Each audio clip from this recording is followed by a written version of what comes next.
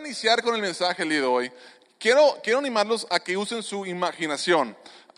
Cuando yo era niño, yo era muy bueno usando mi imaginación. Yo podía jugar solo. Yo no ocupaba otros niños, los imaginaba. Yo imaginaba muchas cosas, tenía muy buena imaginación. Y si tú tienes una imaginación, yo te invito a que lo uses. Pero algunas personas van a tener que usar más su imaginación que otros, porque y estamos hablando de la fe. Y la verdad es que algunas personas tienen mucha fe en Dios, y otros tienen menos fe, quizás, dependiendo de dónde nos encontramos en nuestra jornada espiritual. Si quizás tienes poco tiempo, quizás tienes mucho tiempo, y otras personas ni siquiera tienen fe, ni siquiera creen que Dios existe, y para esas personas quizás les va a requerir mucho más imaginación para ellos. Pero yo quiero que se imaginen cómo serían sus vidas si estuvieran 100% convencidos, totalmente convencidos de tres cosas. La primera es que Dios existe. Si tú eres 100% convencido, sin lugar a duda en tu mente, que Dios existe. Número 1. 2, que es un Dios personal.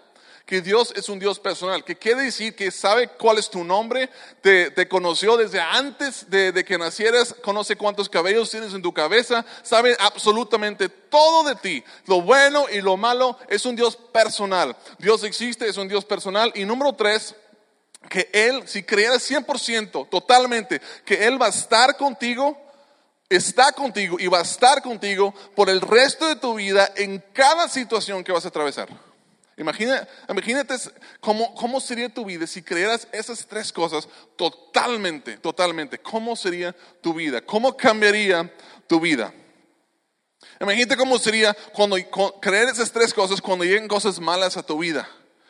Dios está conmigo, va a estar conmigo en cada situación. Yo confío, tengo la fe total, completa de que Él está conmigo y me acompaña en cada situación, que nunca me va a dejar solo. ¿Cómo sería tu vida? Imagínate tus relaciones, imagina el área de tus finanzas. ¿Cómo te sentirías? Imagínate una vida sin miedo alguno, porque tienes la certeza total de que Dios sabe todo de ti y que está contigo, que es un Dios personal, que se interesa en ti, que Él está en control.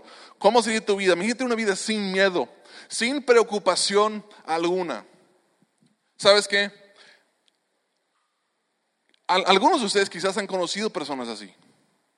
Quizás tu mamá, quizás tu abuela, o quizás un conocido, una persona, quizás un líder religioso o alguien que tuviste en tu vida. A lo mejor ustedes conocieron a alguien así, con ese tipo de fe. Y tú a lo mejor como trataste de moverles el tapete tantito, estaban pasando por una situación difícil, a lo mejor, y dijiste, oye, ¿estás seguro? Oye, ¿cómo es que no puedes tener miedo? ¿Y cómo sabes? ¿Cómo estás seguro? Y no, yo tengo la confianza completa de que Dios está conmigo, conoce mi situación y Él está en control. Pero ¿cómo no vas a preocuparte? ¿No estás viendo los resultados del examen médico? ¿No estás viendo la situación de tu familia? ¿No estás viendo la crisis económica en la que te encuentras? Sí, yo sé. Y hijo Jesús, no se ve muy bien, pero yo tengo la confianza total, completa, de que Dios está en control y que está conmigo, conoce mi situación y va a estar conmigo todos los días, en cada momento. Lo bueno y lo malo. Imagínate cómo sería tu vida así. ¿Sabes qué? Dios quiere que tú tengas ese tipo de fe. Dios quiere desarrollar en ti una fe de esa magnitud. ¿Saben? Esas personas nos impresionan y escuchamos sus historias y vemos cómo atravesan ciertas situaciones en sus vidas y nos impactan y decimos, wow, no puedo creer que ellos no han dejado de creer. Me impresiona su fe y queremos ser más como ellos, la verdad. Hay algo nosotros a lo mejor no lo admitiríamos, pero queremos ser más como ellos. Quisiéramos experimentar la paz y tranquilidad que ellos tienen. Y como esas personas como que nos atraen y los admiramos. Sabes que Dios quiere que tú seas ese tipo de personas. Una persona que cuando todos los demás estén viendo tu situación, sea bueno o sea malo, especialmente cuando sea una mala situación, que vean, no puedo creer que tú no has dejado de creer en Dios y confiar en Dios. Dios quiere desarrollar ese tipo de fe en tu vida. Muchas veces pensamos en los problemas que hay entre Dios y el hombre y pensamos que está basado en desobediencia. Si regresamos al principio, todos hemos escuchado la historia de Adán y Eva en el jardín y desobedecieron a Dios, comieron una fruta que Dios dijo que no comieran. Y nosotros decimos, bueno, el problema que tenemos la humanidad con Dios es porque en el principio ellos desobedecieron. Y la verdad es que sí desobedecieron, pero la raíz del problema no fue desobediencia, fue una falta de confianza. Porque Dios dijo, oye, yo los hice, sé todo de ustedes, sé que es mejor que ustedes y eso es lo mejor para ustedes. Hagan estas cosas porque yo sé lo que es mejor. ¿Y qué pasó con ellos? Les entró la duda. ¿Y si nos está engañando? ¿Y si realmente algo mejor y no nos está diciendo? Nos está engañando, nos quiere quitar algo. Entonces desobedecieron, pero desobedecieron porque no confiaban. No tenían fe total en Dios, en los planes que Él tenía para ellos. Y desde ese entonces Dios se rompió la relación entre Dios y el hombre y la confianza entre Dios y el hombre. Lamentablemente el hombre muchas veces ha confiado menos y menos muchas veces en Dios. Y desde entonces Dios ha estado haciendo todo lo necesario para poder restablecer la confianza y la relación que hay entre nosotros y Él. Y lo podemos ver en toda la Escritura. Si vemos en el Antiguo Testamento, recuerdan, Dios, antes de Dios levantó una nación completa, nada más para mostrar al mundo que Él es digno de confianza, para restablecer nuestra relación con Él y que Él es digno de nuestra confianza, de que nosotros pongamos nuestra fe en Él. Creó una nación. Y antes de darle a Israel, la nación de Israel, la nación que Él levantó, los 10 mandamientos, ¿qué hizo? Ellos estaban en esclavitud. Él entró con poder y con muchas cosas y sacó a Israel de esclavitud de Egipto. Y sacándolos, y después de sacarlos y mostrar que Él tenía sus mejores intereses en mente, que Él era digno de confianza, entonces dijo, ahora sí, que ya pueden confiar en mí, les voy a dar algunos pautas muy importantes para ayudarles a vivir su vida. Porque yo soy digno de confianza. En el Nuevo Testamento Jesús no llegó diciendo, hey, tengo 10 nuevos mandamientos para todos ustedes que necesiten llevar a cabo. No, llegó diciendo, hey, ustedes tienen un problema, no pueden tener relación con Dios, están separados de Dios Padre. Y lo que necesitan hacer para restablecer esa relación es confiar en el hombre que Dios ha enviado. Y dice Jesús, yo soy. Necesitan confiar en mí, creer en mí. No empezó diciendo tienes que hacer esto, el otro. No. Antes de cualquier mandamiento, de cualquier cosa que nos dijo que tenemos que hacer, primero confían en mí. Confíen en que Dios envió para resolver tu problema. Mucho antes de que Dios nos diera cualquier mandato, cualquier instrucción, Él nos dio vida primero. Dio a su Hijo, nos dio salvación. Y luego nos dice, confían en mí, síganme. ¿Qué quiere Dios? Así como una falta, eso es importante entender porque muchas veces no entendemos esto. Así como una falta de confianza rompió nuestra relación con Dios en el principio, poner nuestra confianza en Jesús es lo que Él dice y puede hacer, perdón, me equivoqué. Poner nuestra confianza en Jesús y lo que Él dice e hizo puede restaurar nuestra relación con Dios. Falta de confianza interrumpió nuestra relación con Dios. Volver a poner nuestra confianza en Jesús y lo que Jesús hizo por nosotros puede restaurar nuestra relación con Dios. Quiero hacer un ejemplo rápidamente. La confianza implica confiar en Dios, confiar en cualquier persona, implica dependencia o descansar en algo.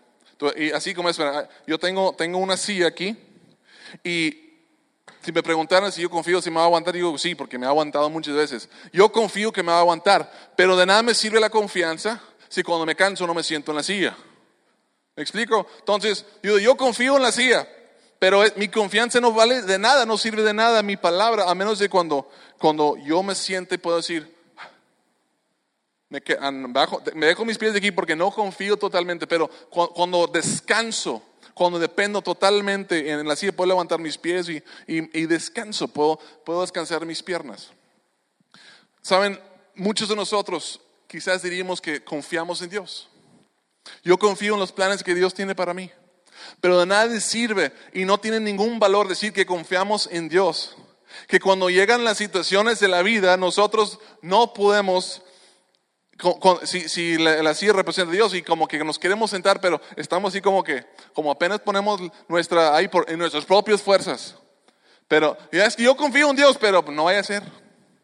Yo confío en Dios, entonces ¿por qué no descanses? Es que yo confío en Dios. Cuando confías en Dios, realmente el tipo de confianza que Dios quiere que tengas en Él, que puedes decir, llega el problema, llega la tormenta, llega la situación difícil en tu vida, descansa completamente en Dios, realmente confías en Dios. ¿Y sabes por qué?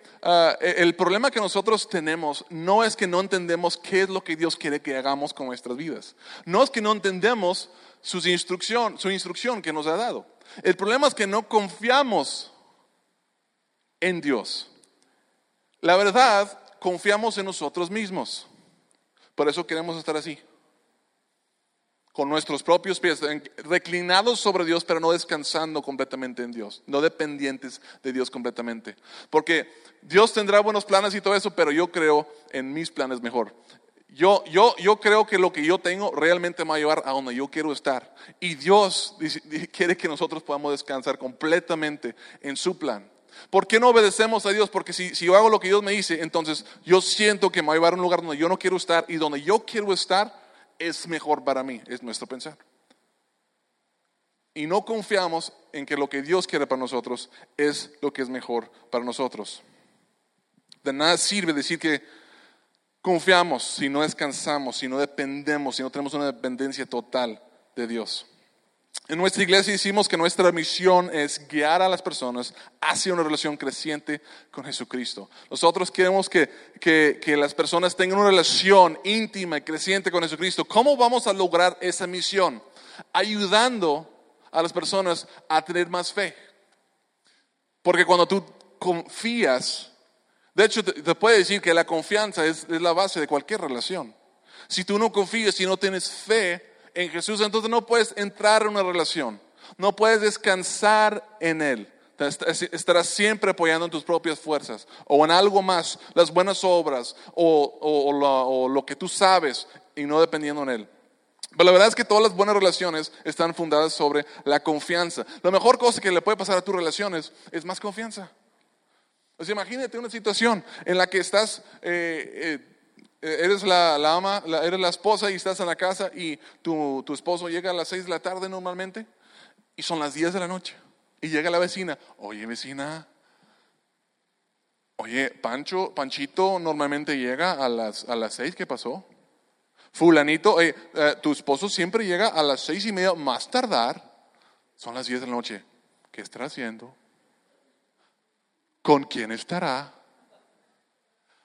¿Con qué mujer se le estará platicando ahorita a tu marido? Y que tu esposa puede decir, sí, él dijo que iba a las 6, pero y no me ha dicho por qué no, son las 10 y no ha llegado, pero yo confío en que tiene una buena razón.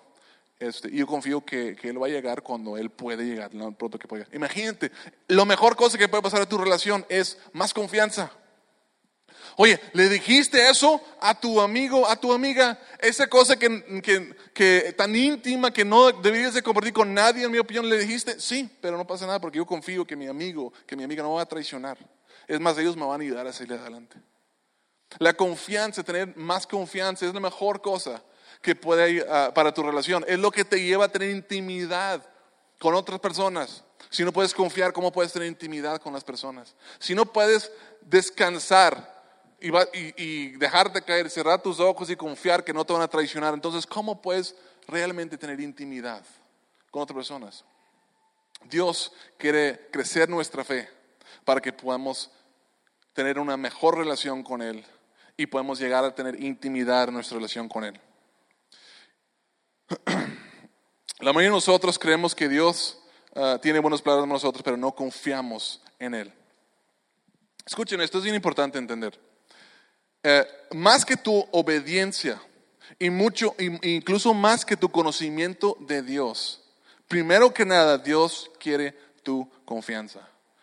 Y eso es algo grande, porque muchos estamos como que no, la obediencia y las reglas, y tengo que memorizar, y algunas personas conocen la Biblia del derecho, al revés, y hacen un montón de cosas buenas y obedecen, pero antes que tu obediencia, y primero que tu conocimiento de Dios, Dios quiere tu confianza.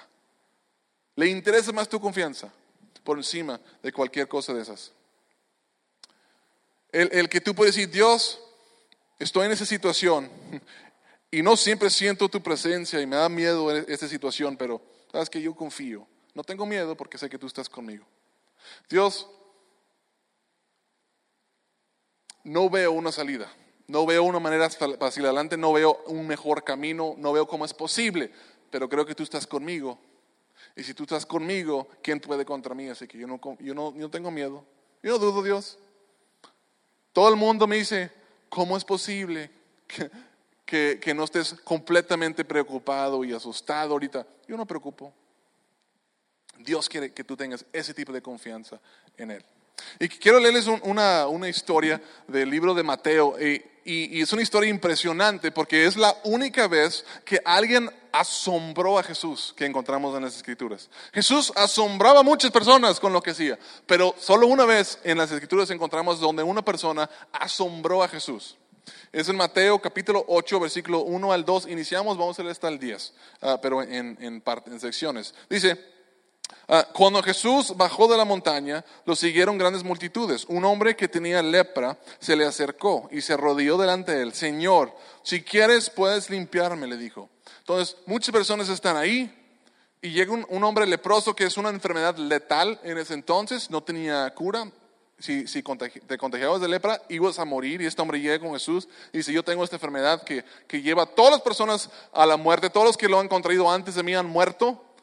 Y hasta donde yo sé, quizás todos los después de mí han muerto, pero yo creo que si tú quieres me puedes sanar. Y llega con esa persona y dice, oye, sáname. ¿Y cómo responde Jesús? Dice, Jesús extendió la mano y tocó al hombre. Sí quiero, le dijo, queda limpio. Y al instante quedó sano de la lepra. Wow, eso es fe. Y es algo impresionante. Ni siquiera es de las cosas más impresionantes que hizo Jesús, pero es algo grande. Pero eso no fue lo que asombró a Jesús. Seguimos leyendo. En el verso 5, al entrar Jesús en Capernaum, se le acercó un centurión pidiendo ayuda. Un centurión era una persona que era un soldado en el ejército romano, tenía 100 soldados a su cargo. Entonces llega este soldado y normalmente cuando un centurión se te acerca no es bueno, es porque te va a pedir algo y en esta cultura, según las leyes de sus tiempos, tú tenías que hacer lo que Roma o un romano te dijera. Y si era un centurión, si era un comandante en el ejército romano, tenías que hacer lo que él te dijera. Y si hasta lo veías de una mala manera que no le agradaba, él tenía autoridad para quitarte la vida. Muchos de los centuriones no eran buenas personas, no eran personas agradables para los demás. Eran mandonas, tenían 100 personas. Si le decían tú tienes que hacer algo, lo tenían que hacer. Y Jesús entra en Capernaum y este centurión y todas las personas están así como que ¿qué nos va a decir? ¿Qué nos va a pedir? Y llega el centurión Jesús y le tiene una petición. Le dice, llega pidiendo ayuda. Mateo 8:6 dice, Señor, mi siervo, hablando del centurión, mi siervo está postrado en casa con parálisis y sufre terriblemente. Ahora, recuerdan, los romanos eran enemigos básicamente de los judíos, de los israelitas. Eran los que invadieron Israel y ahora Israel básicamente eran sus prisioneros. Tenían que hacer lo que ellos dijeran, tenían que pagar impuestos forzosamente y si no les quitaban lo que tuvieran, hasta les quitaban la vida. Entonces, Jesús está ministrando principalmente en ese entonces, su ministerio estaba girado alrededor de Israel. Y todos sus discípulos son judíos y está hablando con ellos y una multitud de personas están ahí y llega este romano ahí y le dice, oye, tengo ayuda, tengo un siervo que está sufriendo terriblemente. Ahora, la mayoría de los judíos no querían a los romanos porque eran sus enemigos. Seguramente la gente está escuchando esto y están diciendo, qué bueno que tu siervo está sufriendo terriblemente. Ojalá y sea una enfermedad contagiosa y tú te contagies también. Y que te vayas con el emperador y que él se contagie también y que se mueran todos y sufren terriblemente. Soy feo. No, eso no es muy cristiano, no es mucho amor, pero recuerdan, ellos no eran sus enemigos. Entonces eso probablemente es lo que están pensando. ¿Y cómo responde Jesús al escuchar de la necesidad del hombre? Dice Jesús, iré a sanarlo.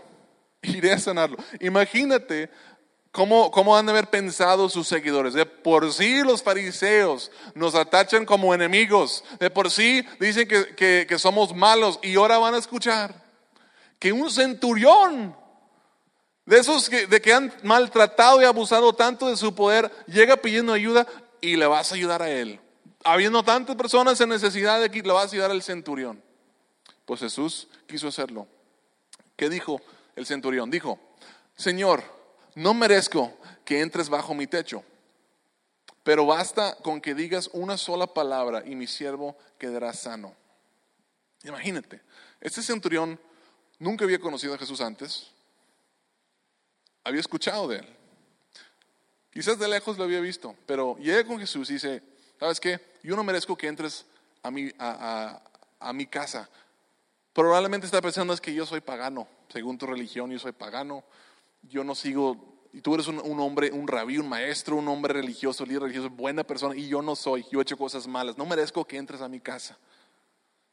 Pero yo te he estado viendo, he escuchado cosas, y yo creo que con una sola palabra tú puedes sanar. Yo creo, no solamente creo que lo puedes sanar, pero ni siquiera necesitas estar presente para sanarlo. O sea, yo creo que tú puedes sanarlo vía inalámbrico, o sea, no ocupas tocarlo como hiciste con el leproso quizás. No, tú puedes por vía Wi-Fi, tú puedes mandar tu milagros, porque tanto así creo que tú tienes la capacidad, la autoridad para sanar a las personas. Y sigue diciendo, porque yo mismo soy un hombre sujeto a órdenes superiores y además tengo soldados bajo mi autoridad. Le digo a uno, ve y va, a otro ven y viene. Le digo a mi siervo, haz esto y lo hace. ¿Qué está diciendo? Esto, si leemos esto y es fácil pasarlo de alto. Lo que está diciendo este hombre es que, hey, Jesús, te he estado viendo y sé que tú y yo tenemos algo en común. Lo que tenemos en común es esto, es que yo tengo autoridad que me ha dado Roma. Roma me ha dado autoridad y yo puedo mandar a quien yo quiera y lo tienen que hacer. Tengo 100 soldados y les digo, párate sobre un pie, chifle y aplaude por 3 horas, lo tienen que hacer. Y si no lo hacen, yo los puedo matar por desobedecerme. Tienen que hacer lo que yo diga, pero no lo hacen porque yo sea fuerte, no lo hacen porque yo sea inteligente, no se le hacen porque por miedo a mí, lo hacen porque Roma, quien tiene mucho poder, me ha dado la autoridad a mí para decirle a ellos que tienen que hacerlo, y ellos, por respeto y temor a Roma, hacen lo que yo les diga que tienen que hacer. Y lo que yo he notado en ti, Jesús, es que tú tienes autoridad también. Así como yo tengo autoridad para mandar a mis soldados, tú tienes autoridad también. Pero tú tienes autoridad sobre la enfermedad y sobre la muerte. Y tú puedes decirle a la muerte o la enfermedad que tiene que hacer algo y lo tiene que hacer. Y también yo no estoy comparando mi autoridad con tu autoridad, porque es obvio que tu autoridad es mayor que la mía. Roma no pudiera hacer cosas como tú estás haciendo. Pero yo entiendo tu autoridad y yo creo que tú con tu boca puedes dar la orden, y como ellos están sujetos a tu autoridad, lo pueden hacer. Y no es que tú seas, y lo que yo he notado en ti, no es tu poder necesariamente, sino que tú vienes en la autoridad de alguien más, alguien todopoderoso, alguien superior a cualquier otro Dios. Te ha dado autoridad a ti y por lo tanto la enfermedad y la maldición o cualquier cosa tienen que obedecer. Al oír esto, Jesús se asombró. ¿Cómo habrá sido la cara de Jesús de sorprendido? ¿Cómo se sorprendía el que ya sabía lo que iba a suceder? Se asombró. Pero no se asombró por la obediencia del hombre, no por el conocimiento de la ley, sino por su gran fe. ¿Qué asombró a Jesús? Jesús se asombró y dijo a quienes lo seguían, les aseguro que no he encontrado en Israel a nadie que tenga tanta fe. Y qué vergüenza para los israelitas, imagínate, o sea, ellos tenían la ley, Ellos fue el pueblo rescatados de Dios de Egipto. Tenían los mandamientos, todos los milagros y prodigios de los profetas que Dios había mandado. Y Jesús dice, en todos ustedes, líderes religiosos, y todos ustedes que tienen memorizado la Biblia o las Escrituras al derecho y al revés, todos ustedes que siguen todas las leyes, siguen el ejemplo de la fe de este hombre que no conoce tus mandamientos y que no las sigue tampoco. Él es un ejemplo para todos ustedes. Me asombra su fe comparado con la de ustedes. ¿Quieres saber qué asombra a Jesús? Esto asombra a Jesús. Una gran fe. ¿Pueden decir eso? Una gran fe. Fe grande y mucho más grande que esa letra. Una gran fe. Este tipo no tenía los 10 mandamientos y no le seguía. No adoraba al único Dios. Pero lo que sí hizo es, vio lo que Jesús estaba diciendo, conectó eso con un Dios muy poderoso que le había dado autoridad a Jesús para hacer esas cosas. Y dijo, yo creo en eso. Confío en eso, tanto que ni siquiera ocupo verlo con mis ojos. Si tú lo dices, yo creo. De lejos, yo creo. Al fin, después de todo lo que Jesús había dicho y hecho, alguien entendió. Y ni siquiera era israelita. Alguien entendió. Y cuando lees la Biblia descubres que lo que más honra a Dios es cuando la gente confía en Él. Y tiene sentido porque es lo que más honra en nuestras relaciones también. No es la mejor cosa que te honra. Te dice, piénselo. Que alguien te confía algo, sus posesiones más preciosas te le confían. Yo confío esto a ti. Es que yo te confío esta área de mi vida. Yo te confío, y además, tú eres mi hijo, tú eres mi esposa, eres mi amigo. Yo confío con cualquier cosa. Cuando te confío en algo de mucho valor, dices tú, wow, qué honor. La semana pasada me invitaron a compartir a un montón de personas y predicar una iglesia que son muy grande, miles de personas. Una responsabilidad muy, muy grande. Pero lo dijeron, oye, yo confío en ti. ¿Y qué sentí yo? Muy honrado, porque lo que más honra a Dios, más allá de lo que sabemos de Él o con cuánta pasión cantamos, es cuánto confiamos, especialmente en las áreas que más valoramos de nuestra vida, lo que es más importante para nosotros. Y todo esto nos lleva a la pregunta: si Dios quiere que tengamos una gran fe, ¿qué cosas producirán este tipo de fe en nuestras vidas? Si esa es la fe que Dios quiere que tengamos, ¿qué para producir esa fe en nuestras vidas? Hay 5 cosas que yo les quiero decir esta mañana. Yo creo que hay 5 cosas que Dios usa para crecer nuestra fe. Ahorita lo vamos a ver rápidamente, pero antes de verlas, quiero decirles que esto no es algo que encontramos en la Biblia meramente, pero sí es algo que vemos respaldado en todas las Escrituras. Y puede que algunas personas escuchen esta lista y a lo mejor no es exhaustiva, a lo mejor va a decir, oye, te faltó una, mejor vamos a llegar al final de esta serie y va a decir, oye, te faltó una. Y a lo mejor va a decir, oye, te pasaste, no son 5, son 3. No sé. El punto es que yo creo y estamos convencidos que Dios usa 5 cosas para crecer nuestra fe. Y tanto lo creemos que como iglesia nosotros hemos construido el modelo de ministerio, de todo lo que hacemos como iglesia alrededor de estas 5 cosas que nosotros hacemos. Y yo creo que al escuchar estas cosas tú vas a decir, sí, cierto, yo recuerdo un momento. Si tú tienes algún tipo de fe en Dios, en Jesús, o si conoces a personas que tienen una gran fe y les entrevistaras y les mostraras esas 5 cosas, yo creo que tú dirías, o la otra persona diría, sí, cierto, yo recuerdo una ocasión, yo recuerdo cómo eso, y probablemente en las 5 áreas que vamos a decir, van a decir, sí, cierto, Dios usó eso para acercarme a Él, para crecer mi fe. ¿Cuáles son esas cosas? Aquí les va. La primera es enseñanzas prácticas. Enseñanzas prácticas. Eso nos suena muy espiritual. No es espiritual, es práctico. Enseñanzas prácticas. Todos nosotros, yo puedo recordar, si tú tienes relación con Jesús, probablemente puedes recordar algún momento en tu vida en la que alguien te enseñó algo de la Biblia y tú dijiste, entendí al fin lo que está diciendo ahí. Eso lo puedo hacer yo. Eso es aplicable para mi vida, eso tiene sentido. Y eso es porque tú recibiste una enseñanza práctica. No era algo místico, imposible entender. No, era enseñanza práctica que alguien te enseñó y que Dios te reveló de alguna manera. Y esa enseñanza práctica dijiste, eso es para mí. Y probablemente eso sucedió. Si tú estás siguiendo a Jesús o tienes cualquier relación con Dios, probablemente eso te ha pasado. Y tú puedes recordar algún mensaje, alguna vez que estabas leyendo la palabra de Dios. Y recuerdas que probablemente con claridad cuál fue y quién fue el que te lo dijo y cómo eso catapultó tu fe y tu relación con Jesús en ese momento. Nosotros creemos que Dios usa las enseñanzas prácticas. Por eso cada vez que nosotros compartimos tratamos de tener una aplicación. Tratamos de que sea algo práctico y entendible porque queremos que Dios use las enseñanzas prácticas y aplicables para crecer nuestra fe.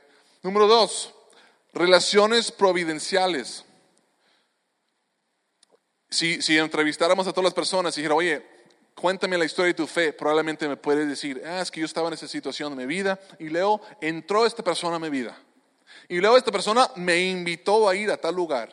Y luego esta persona llegó y me motivó y me animó. Esos los llamamos relaciones providenciales, porque no son relaciones que tú causaste. Son personas que Dios usó para captar tu atención en algún momento de tu vida y acercarte hacia Él. Te invitaron a algo que te ayudó, te llevaron a un lugar que te ayudó, te animaron, te compartieron ellos mismos y fue una relación providencial. Creemos que Dios usa relaciones providenciales para crecer nuestra fe. Probablemente tú puedes recordar de algunas personas, quizás en solo una mano puedes contar 2 o 3 personas que Dios usó para realmente cambiar tu vida, crecer tu fe. Es la segunda cosa. La tercera son las disciplinas privadas. Y eso es tan importante para nosotros que en los grupos pequeños que tenemos, muchos de nosotros vamos a grupos pequeños cada semana. En los grupos pequeños evaluamos esto cada 3 semanas, las disciplinas privadas. Que básicamente se basa en tener un hábito, una disciplina de pasar tiempo meditando en la palabra de Dios todos los días. Es una de las disciplinas privadas. Pasar tiempo meditando en la palabra de Dios. Otra disciplina privada es la oración. Creemos que es muy importante. Creemos que Dios nos habla a través de su palabra y quiere que tengamos una vida de oración con Él. Algunos sí podemos incluir con oración, el ayuno incluso, como iglesia, tratamos de ayunar todos juntos el primer miércoles de cada mes, porque creemos que es importante, porque yo creo y nosotros creemos que la oración, el ayuno crece nuestra fe. Y si crece nuestra fe, nuestra intimidad con Dios, nuestra relación con Dios también va a crecer, por eso lo hacemos. Otra área en la que es una disciplina privada, y es privada porque nadie lo puede hacer por ti, nadie puede leer la Biblia por ti, nadie puede platicar con Dios por ti. Y la tercera cosa es practicar la generosidad. Eso no suena muy espiritual tampoco, pero es muy práctico. Hay muchas personas que podrían dar testimonio diciendo, yo recuerdo cuando Dios realmente empezó a mover en mi vida, es cuando yo le confié a Dios el área de mis finanzas. Y se divide en 2 áreas, la generosidad. Cuando tú ves una persona que está en necesidad, y no porque tú tienes mucho que dar, pero ves esa necesidad y como que dices tú, yo quiero apoyar. Dios dice, como que siento que Dios me está diciendo que Él quiere que yo ayude a esta persona y vas y tú das de lo mucho, de lo poco que tú tengas, pero tú apoyas a esa persona. Dios usa esa confianza para crecer tu fe, porque básicamente estás diciendo, hijo de Dios, no sé si yo voy a poder salir adelante si yo doy este dinero, pero yo confío en que tú quieres que dé esto y tú vas a proveer por mis necesidades, así que yo voy a ser generoso y crece nuestra fe. Entonces damos generosos a los que están en necesidad y la otra área es a la iglesia. ¿Por qué? Porque Jesús estableció la iglesia. Él la fundó. De hecho, la única institución que Jesús fundó, imagínate. O sea, antes de ir, Jesús fundó la iglesia. Y quiere que todos sus hijos seamos parte de la iglesia, llevamos a cabo el propósito y la misión de la iglesia y que apoyemos la iglesia con lo que Dios nos da. Entonces, cuando nosotros decimos, Dios, yo voy a confiar en ti, esta generosidad, esta ofrenda, este diezmo, lo que nosotros llevamos muchas veces. Yo voy a dar esto a ti y yo confío porque estoy apoyando lo que tú empezaste aquí, porque tú lo consideraste importante, yo lo considero importante, por lo tanto yo apoyo, yo confío que tú vas a respaldar y tú vas a proveer por mí. Disciplinas privadas, Dios usa esas, la oración, la meditación, la generosidad, la oración, la palabra para crecer nuestra fe. Número 4, Ministerio personal. Es un sobrevuelo muy rápido. Las siguientes semanas vamos a regresar y enfocarnos en cada una de estas áreas, uno por semana. Pero un ministerio personal. Este es un área que para mí fue sumamente importante, muy, muy valioso para mí. Porque si evaluaras mi jornada personal, verías una serie de invitaciones para servir y una serie de respuestas sí de mi parte, y cómo esa me llevó a otro y me catapultó y me llevó a donde estoy el día de hoy. Quizás una de las cosas que más ha crecido mi fe es ministerio personal. Por eso animamos a todas las personas a que se involucren con la iglesia sirviendo de alguna manera, que comparten su fe, que eso también es parte de un ministerio personal, que tú compartes con otras personas lo que Dios está haciendo en tu vida, de su palabra. Que vayas a viajes misioneros, que salgas de tu zona de confort y que hagas algo que Dios te está llamando a hacer. Eso crece tu fe increíblemente. Hace rato estaba hablando de las oraciones. Y muchos de nosotros aprendimos a orar, Padre nuestro que estás en los cielos, santificado sea tu nombre. Y eso es básicamente la única oración que hicimos. ¿Quieres aprender a orar con tus propias palabras? Ponte a servir en un área que te da mucho miedo y que te incomoda, y vas a aprender a orar en tus propias palabras. Vas a estar buscando a Dios a cada ratito, intensamente. Dios, ayúdame, no sé, no estoy listo, tengo miedo, no estoy capacitado, necesito de ti, no sé ni por qué dije que sí, pero siento que tú dijiste que dijera que sí, entonces dije que sí, y ahora necesito que me respaldes, y Dios te respalda, y tu fe crece cuando tú entras en un ministerio personal. ¿Y por qué ministerio personal? Porque es algo que hacemos constantemente, no una vez al año, sino tenemos un ministerio que constantemente estamos haciendo cosas. Y te voy a dar este tip. Esto es extra, es gratis, no se los cobro. Entre más te cueste, entre más miedo te da, entre más te incomoda ese ministerio, más va a crecer tu fe. ¿Ok? ¿Quieres que crezca poquito? Haz algo poquito, chiquito, que no te dé miedo, que no te incomode mucho. ¿Quieres que crezca mucho tu fe? Dios quiere que crezca mucho. Si quieres que crezca mucho, haz lo que te incomoda, que te da miedo, que te incomoda mucho. Y esto, yo no siento que estoy listo, pero creo que Dios, esto es bueno, yo sé que es bueno y puedo intentarlo. Crece mucho tu fe. Te lo digo por experiencia. La última cosa, circunstancias cruciales. Puede ser algo bueno, circunstancias cruciales. Voy a explicar qué es, pero básicamente son cosas buenas o malas en tu vida que Dios usa para llamar tu atención y guiarte hacia Él. Para algunas personas puede ser algo bueno, quizás cuando tú tuviste tu primer hijo, o cuando saliste de la casa y sentiste el peso de la responsabilidad de que yo tengo que dirigir mi vida, o en el caso de tu hijo, ahora yo soy responsable de la vida, él es mío, tengo que dirigirlo y no sé cómo dirigirlo, a dónde lo llevo.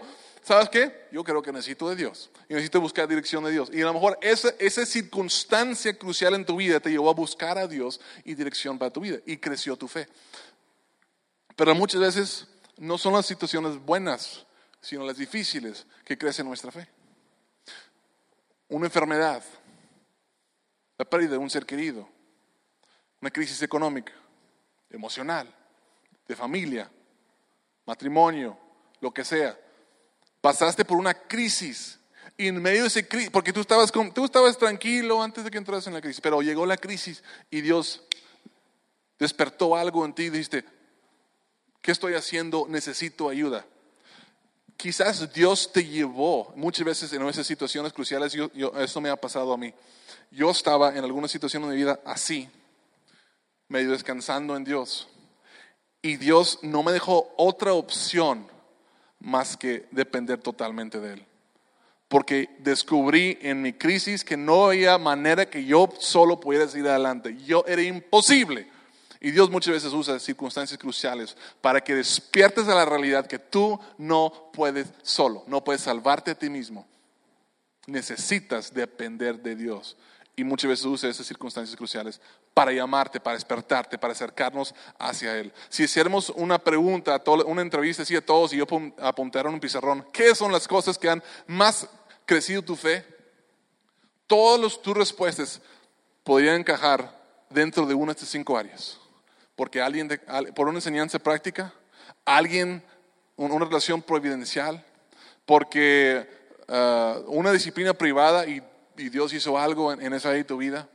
quizás una circunstancia crucial, no sé, pero todos encajarían debajo de una de estas 5 áreas. Ahora, esta no es una lista de cosas, de qué haceres.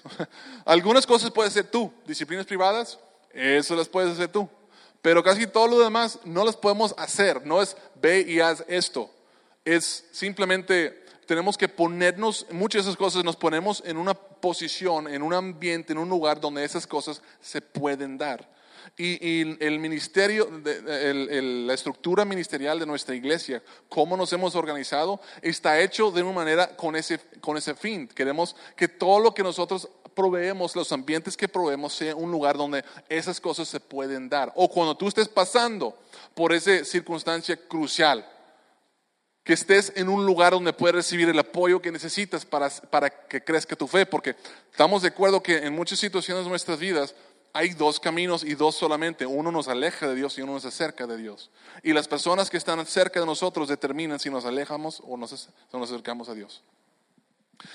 Dios quiere crecer tu fe. Y yo creo que Dios va a usar una de esas 5 áreas para crecer tu fe. Entonces, si eres un seguidor de Jesús, si quieres crecer tu fe, yo te animo a que busques ambientes para acercarte a esas personas, a esos grupos, a esos lugares donde esas cosas se pueden dar. Como iglesia tratamos de proveer todas esas oportunidades donde se pueden dar estas cosas. Y esto es súper importante porque, escuchen esto, entre más fe, entre más confianza en Dios, mejor la relación. Y entre mejor sea la relación, más intimidad puedes alcanzar. Y eso es lo que tu Padre anhela tener contigo. Una relación creciente e íntima basado en confianza absoluta. ¿Cómo sería tu vida si tuvieras una confianza absoluta en tu Padre Celestial? Eso es lo que Dios quiere que tengas. Y tú puedes saber, nada más y en eso vamos a concluir, tú puedes saber mucho de Dios. Puedes memorizar toda la Biblia y puedes ser muy congruente en tu obediencia. Pero si tú no dependes de Dios, si no tienes una confianza y dependes de Dios, ¿sabes lo único que va a suceder en tu vida? Te vas a volver un criticón, santurrón. Es lo único que vas a hacer. Te la vas a pasar viendo a todos los demás y vas a decir, ¿cuántos años tienes en la iglesia y sigues bateando con ese pecaditito? ¿No sabes Juan 3:16 de memoria? Seguramente no sabes Romanos 1:8 tampoco. Mucho conocimiento y pura obediencia te lleva al legalismo y a ser un criticón. Tenemos que aprender a depender de Dios. Confiar en Él totalmente. Y cuando hacemos eso, algo increíble sucede en nosotros. Dios despierta un deseo y un anhelo por saber más y por obedecer y seguirlo. Pero siempre la manera saludable de crecer en nuestra relación con Jesús es confiando en Él. Después de confiar, viene la obediencia y viene el aprendizaje. Yo quiero una iglesia llena de gente que obedecen todo y que saben mucho de la Biblia.